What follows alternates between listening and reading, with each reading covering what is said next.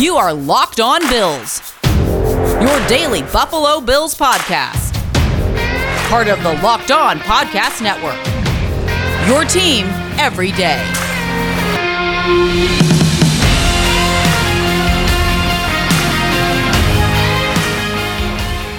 What's up, Bills Mafia? It's Joe Marino from the Draft Network, and I'm your host of Locked On Bills. Happy Saturday to you, and thank you for making Locked On Bills your first listen every day. As promised, we have a second episode of Herd Mentality coming your way right now. We had a ton of questions this week, a lot dealing with the loss to the Tennessee Titans. We dealt with that on Thursday. And today, the questions are very much along the lines of big picture talking points and not related to the Tennessee Titans. So I'm looking forward to this conversation today. Tons of great stuff to get into. Let's get started. First one today comes from Ravi, who says, what are your thoughts on the running back pair of Devin Singletary and Zach Moss based on their performance this season? How would you rate them against elite pairs of running backs in the league like Nick Chubb and Kareem Hunt, or Tony Pollard and Zeke Elliott? I believe they have performed well and are a bit underrated. So my thoughts on Singletary and Moss is that they're fine. They're fine running backs.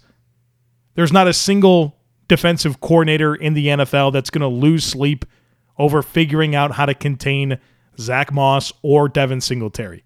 They are serviceable and the definition of average. Neither player has an elite trait or a trump card or something that makes you overly nervous. I mean, Singletary has some good twitch in short areas and runs hard. Moss is a physical downhill runner, but neither are particularly dangerous with the football in their hands.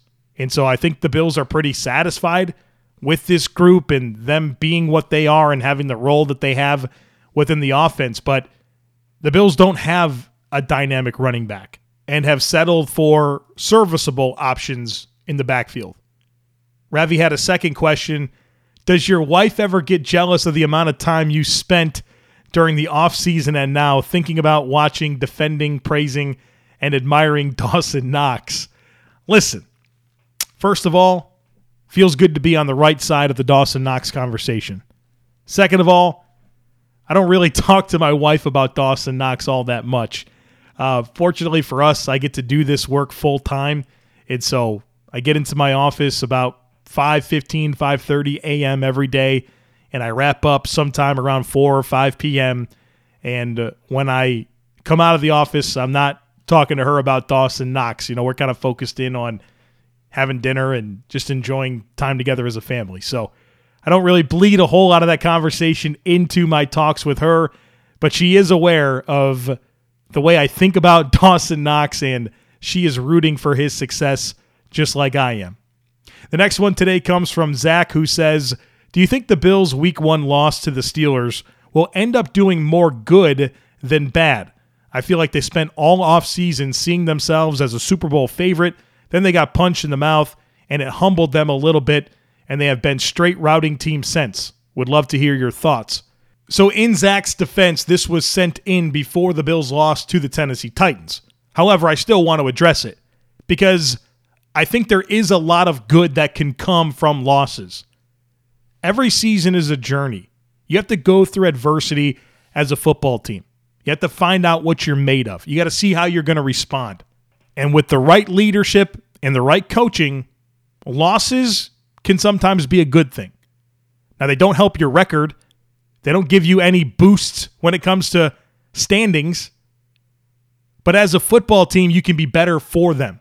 And I think you can point to losses that the Bills have suffered throughout the Coach McDermott era and identify them as turning points for the franchise. I'll start with the first loss to the New England Patriots in the 2019 season where Josh Allen turned the ball over so many times, took that bad hit, couldn't finish the game, and the Bills lost a close game that included a punt block for a touchdown against them.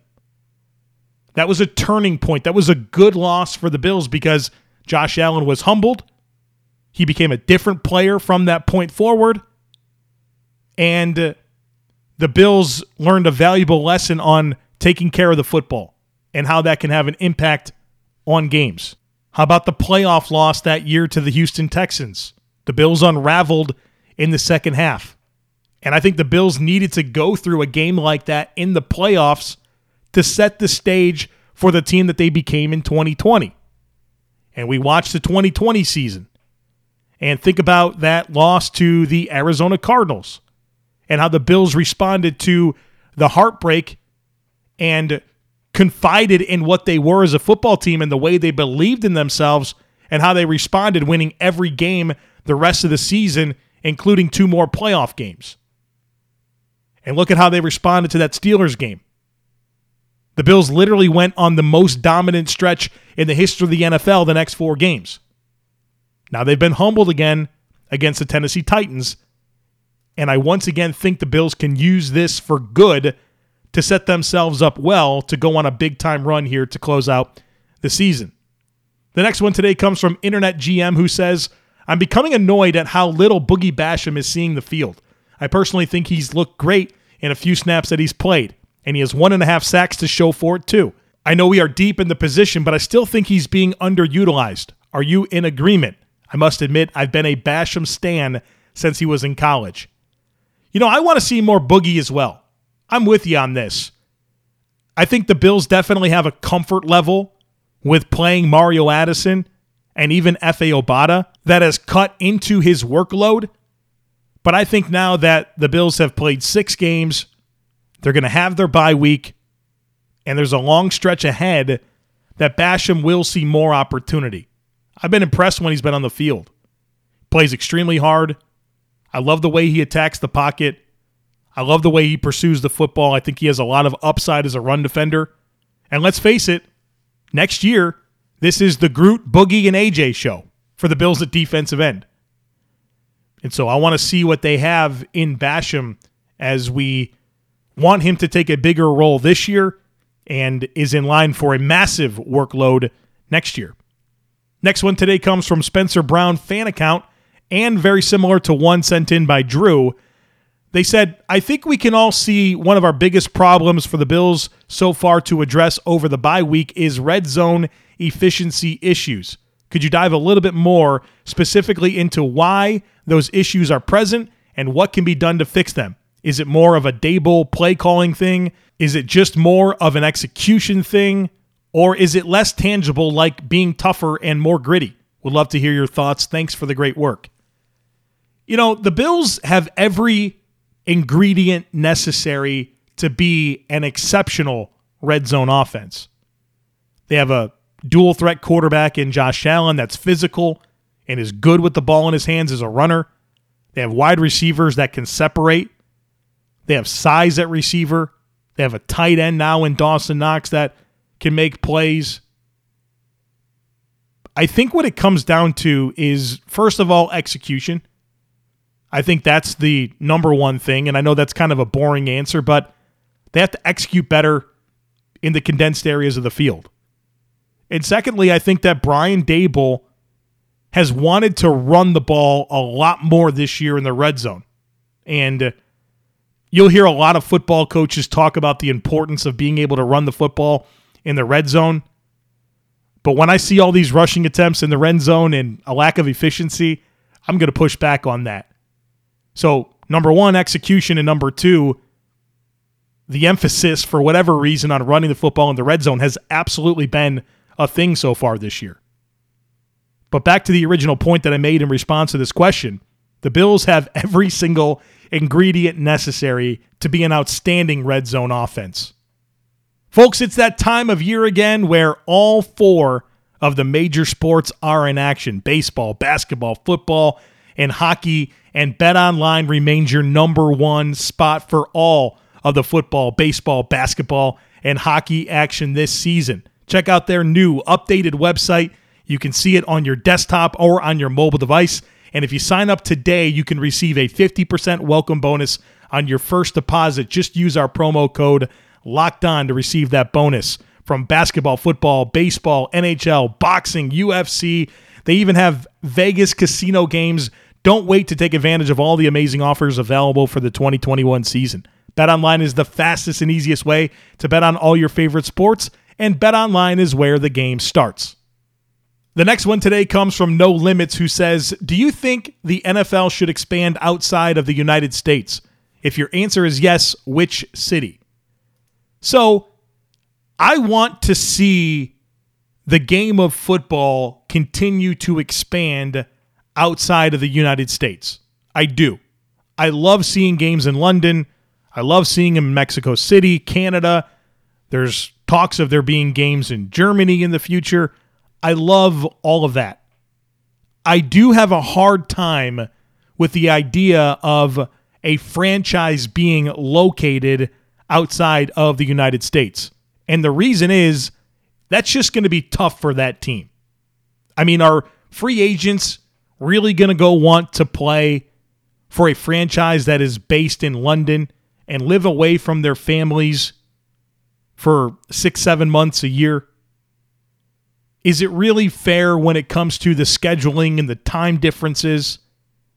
I don't think there's easy enough answers to those types of questions for me to think it's a good idea for a franchise to be located overseas.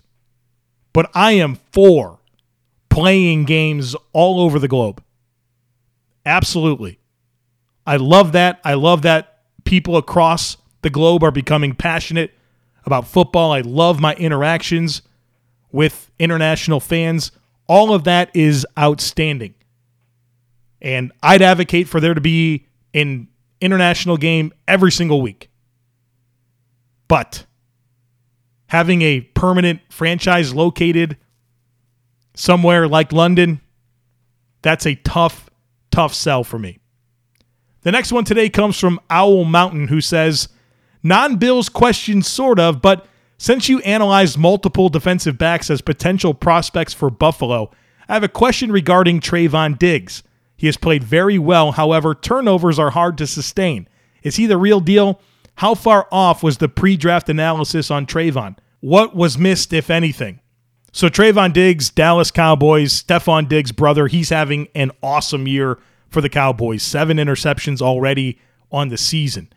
And so let me read you the summary of my scouting report on Diggs, and then I'll offer a few more comments after that. This is what I said in the summary section on my report on Trayvon Diggs. A high school wide receiver, Diggs spent his first season in Tuscaloosa playing both sides of the football in addition to serving as a return specialist. He didn't exclusively play defense until 2017 during his sophomore season and showcased an impressive feel for coverage duties, especially for a guy who is relatively new to the position. At the next level, Diggs profiles as a zone corner, but he also excels in press coverage. Using him predominantly in an off-man type system would not be ideal, although his time at Alabama has exposed him to a variety of coverage techniques. Diggs profiles as a starting boundary corner at the next level. My player comp for Trayvon Diggs was Aqib Talib, and I had him ranked 50th on my draft board, and he got drafted number 51 overall by the Dallas Cowboys. And so reflecting on my player comparison and what I said about Diggs as a prospect, I feel pretty good about what he's turned into. I mean, his ball production certainly pops on tape, but there's still some inconsistency in his game. He's getting beat a fair amount. I mean, he's given up at least one catch of 35 yards in every single game over the last 5. His run defense has been a struggle. His tackling has been poor, and he struggled a lot last year. So I think Diggs has a high ceiling. You love the ball production, but for all the interceptions that he's making, people probably aren't focusing enough on what he's giving up in coverage, how he's defending the run, and how he's tackling. Now, those are all things that he can improve upon, and based on him being new to the position, I think that he has some untapped potential. So Dallas should be elated with what they have in Diggs. I think he has a bright future, and I think that the way he's delivered is pretty consistent with at least what I said about him before the draft. The next one today comes from Kevin, who says, could you discuss Cody Ford's future? Is it with the Bills? Does he have any trade value? I'll tell you what, doesn't look good for Cody Ford, especially when you consider how positively the team has spoken about Cody Ford. And even since he's been benched, Sean McDermott has said we still believe in Cody Ford. Well, look at what's happened since the Bills drafted him. He platooned at right tackle as a rookie with Ty Nsekhe and had his share of ups and downs, got injured, moved to guard, struggled, got injured, gets a chance to start this year, struggles, gets benched. I mean, he's just not on a good trajectory right now. So I don't think that he has much of a future with the Bills as a starter. I think he has a good chance to stick around as a backup, and I think the Bills should probably keep him around for depth. Offensive line depth in the NFL is tough to find. And Cody Ford is a worthwhile piece of the roster. As far as trade value goes, I mean, maybe there is a team that goes back to their pre-draft assessment and likes what they think he can be, but there has to be a lot of discouragement based on what's actually happened so far in his NFL career. So without there being an injury, I don't really see a path back to the lineup for Cody Ford, and I think he's settling into a backup role. The next one today comes from Manor, who says, the podcast with your brother highlighted the love you had for the Bills as a kid, but I don't think you've ever addressed how your last name fits into the story.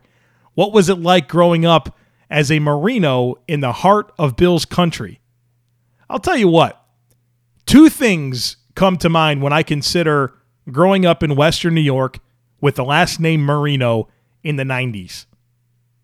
First of all, non-stop questions regarding, are you related to Dan Marino? And for as much as I wanted to say yes to people who asked me that, I am the world's worst liar. I literally can't do it. I can't pull it off. I don't think I've ever gotten away with a lie, and I struggle to even take myself seriously when I'm not being truthful. Like, even in joking matters where it's not serious. Like saying, yeah, I am related to Dan Marino. Like, I literally just can't pull it off. So, that was never fun because I couldn't really trick people, and people always asked if I was related to Dan Marino. And the other thing that I got a ton of was, I don't believe that's really your last name. Okay. I don't know what to say, man. I'm 9 years old. I don't have an ID, but my last name's Marino, and you can choose to believe that or not. So it was, are you related to Dan? Or I don't really believe that's your last name. So that's what I remember about being a Marino in Western New York during the 90s. This episode of Locked On Bills is brought to you by McDonald's, proudly serving communities since 1965. McDonald's has always been more than just a place to get tasty, affordable food. It's a place where friends and family can come to reconnect. It's a place where classmates can meet up for a study group, knowing they'll have dependable Wi-Fi and endless supplies of French fries and McFlurries.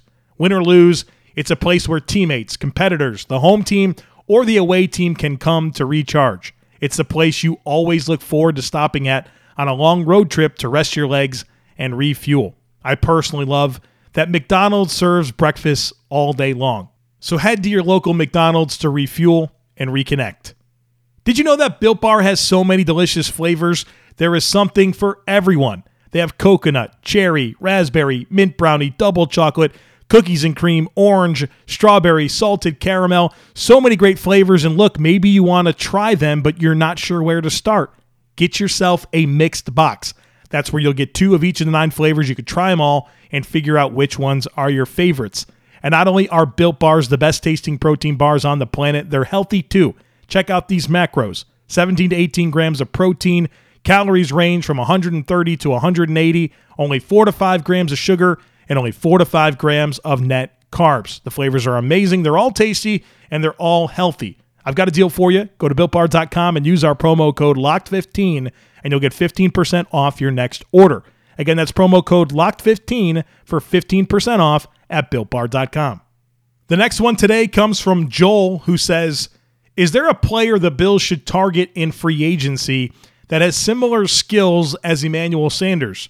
I would expect with the roster we have now that we can do what the Patriots did for so many years and get players that will come cheap because they have a chance to win a Super Bowl.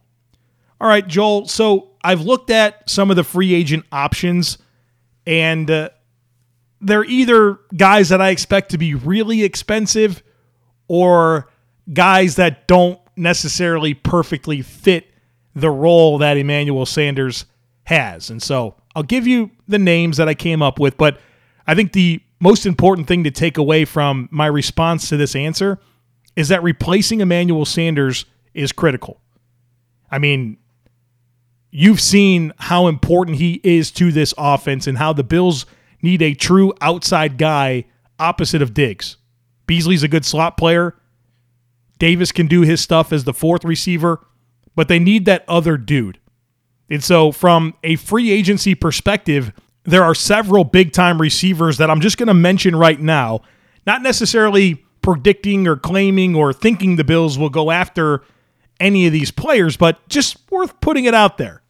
Allen Robinson, Chris Godwin, Devontae Adams, Mike Williams, Cortland Sutton, and Michael Gallup. I mean, all of those players are going to get big-time contracts this offseason. If the Bills really wanted to go in to get one of those players, they could think about it. Now, the realistic free agent options that I put down are, number one, Emmanuel Sanders. I mean, if he doesn't retire, would love for him to come back. So we'll start there. The next player that comes to mind is T.Y. Hilton from the Indianapolis Colts. I think that's actually a really good option if he wants to continue playing. I think T.Y. Hilton can be similar to Sanders. And the last one is not necessarily a player that is stylistically similar to Emmanuel Sanders, but I think there could be a bargain type deal in Tim Patrick from the Denver Broncos, who is a really good route runner, has good hands, has some good size to him. And he's really done well for Denver this year, filling in for the injured Jerry Jeudy. And so he's a player that interests me as well. Now, when it comes to the NFL draft, there are players that I really like.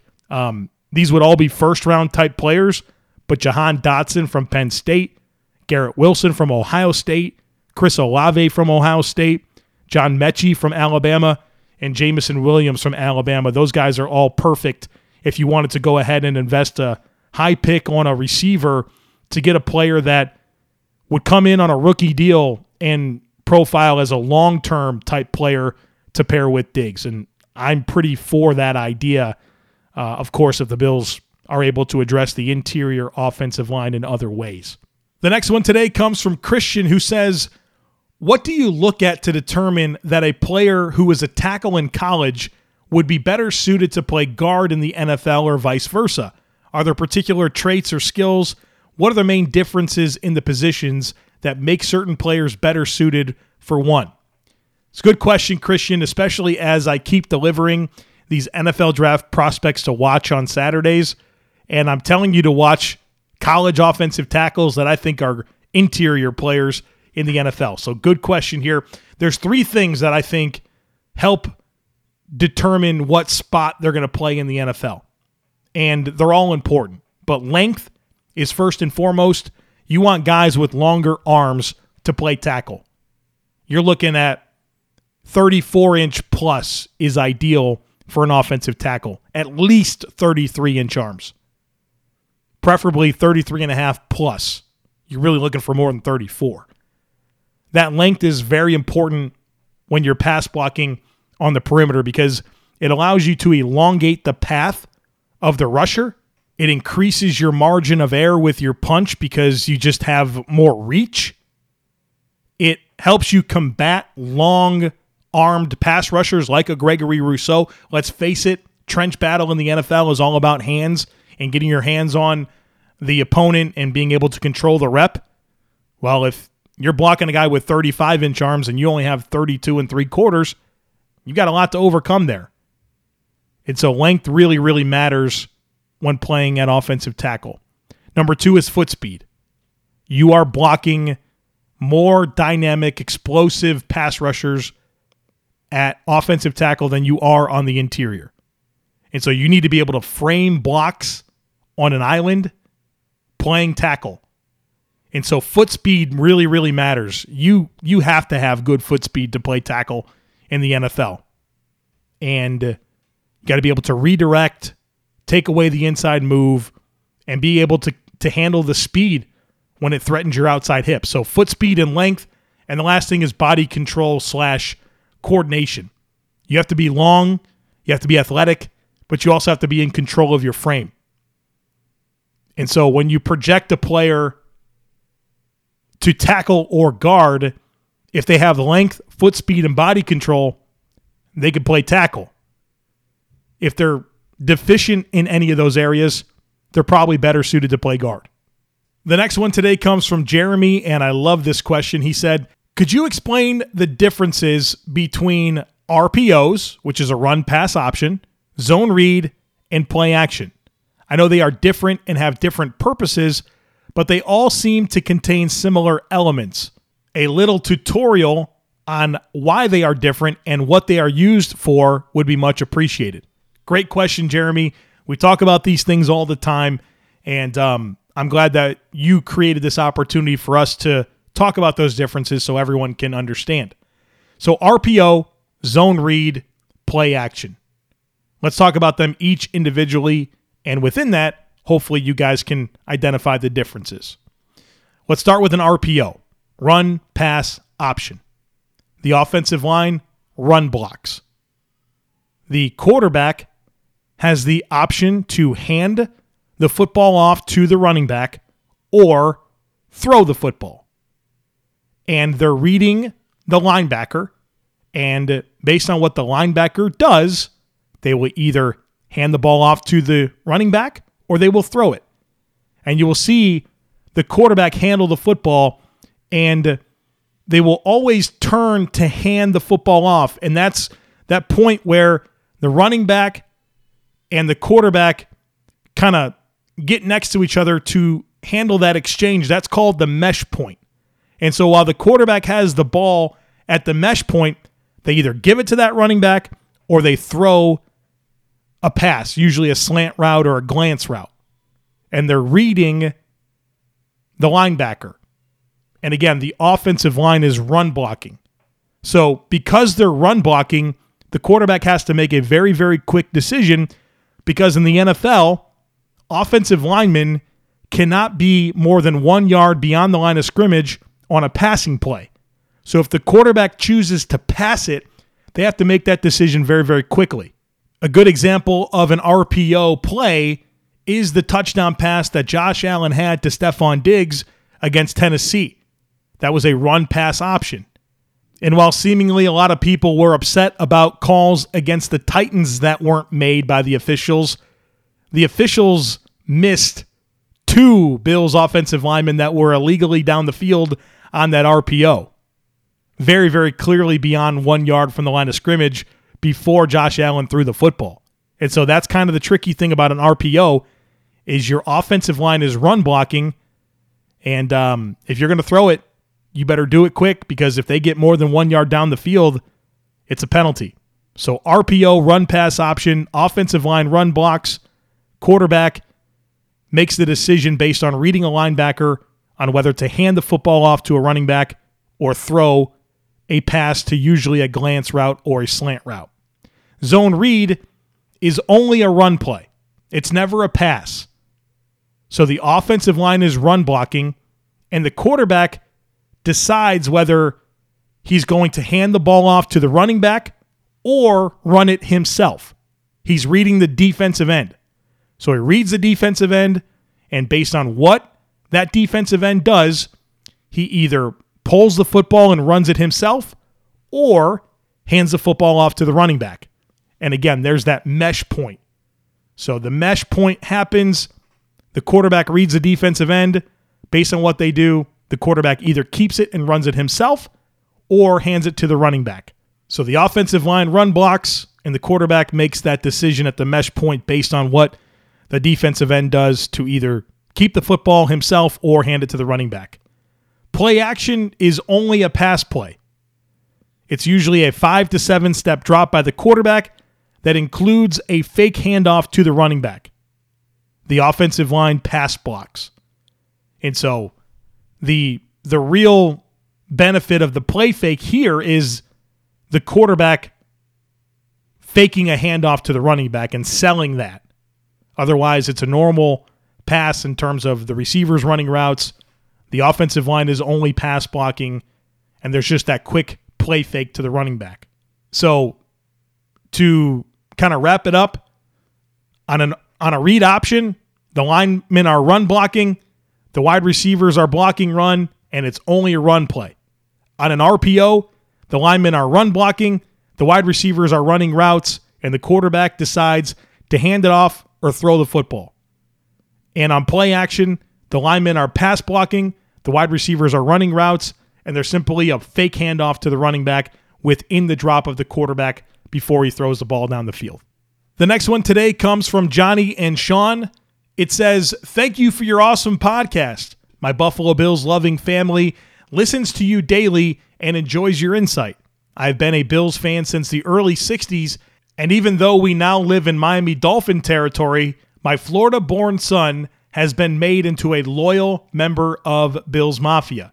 He is a 20-something and doesn't have the history that I have, good and bad, following the team. He tells me that this is not the same old Bills and that I am gun-shy, always waiting for something bad to happen during the game. I try to get past the heartbreaking memories, but they always seem to linger. I truly believe this may be the year, but have been disappointed so many times before. Do you hear this from other long-timers? I am ready, once again, to let down my guard, and I am all in on this team. Hope you can read this on Herd Mentality next week. Go Bills." Johnny and Sean, first of all, thank you for your support on the podcast. It's super cool to hear that you guys listen and enjoy, and it enhances your fandom. That's something that I love to hear. Now, I definitely have heard this, and I understand where you are coming from. I mean, this team has disappointed us so many times, but this team is different under Coach McDermott, and I think we all know that. The challenge, as I've said before, is not making this group pay for the sins of Dick Duran and Doug Marrone and Rex Ryan and Chan Gailey, etc., etc. But football is meant to be enjoyed, and everyone is going to fan differently, but I continue to talk about how we yearned for a team like this for so long. We craved an upper echelon football team, and folks, we have it. We have it right now. So let's enjoy it and enjoy the stretch run here as the Bills gear up for the rest of the regular season, which we're all expecting to end in the playoffs and hopefully a deep, deep playoff run here for the Buffalo Bills in 2020. All right, folks, that's going to do it for us here today on the podcast and this week on the podcast. I hope you have a great weekend enjoying football. Unfortunately, no Bills football for you this weekend, but they're back in action at home next week against the Miami Dolphins. And so next week on Monday, you're going to hear from Greg Tomsett and I. We're talking big picture stuff. Really good discussion. I've already had it with Greg. You'll hear it on Monday, talking about some of the dynamics of the coming off season and the challenges ahead for Brandon Beane. So that's going to be awesome on Monday. Tuesday is Herd Mentality again. So if you have anything regarding the Bills that you want me to address in the podcast next week, make sure you send it in. Joe@thedraftnetwork.com is the email. You can also send me a DM on Twitter at the Joe Marino. And then Wednesday, we're going to get ready for the Miami Dolphins as the Bills look to improve to 5-2 and sweep the Miami Dolphins once again. So don't miss it. Make sure you're subscribed, rate, review, and share the podcast. Hope you have a great weekend, and I look forward to catching up with you again on Monday.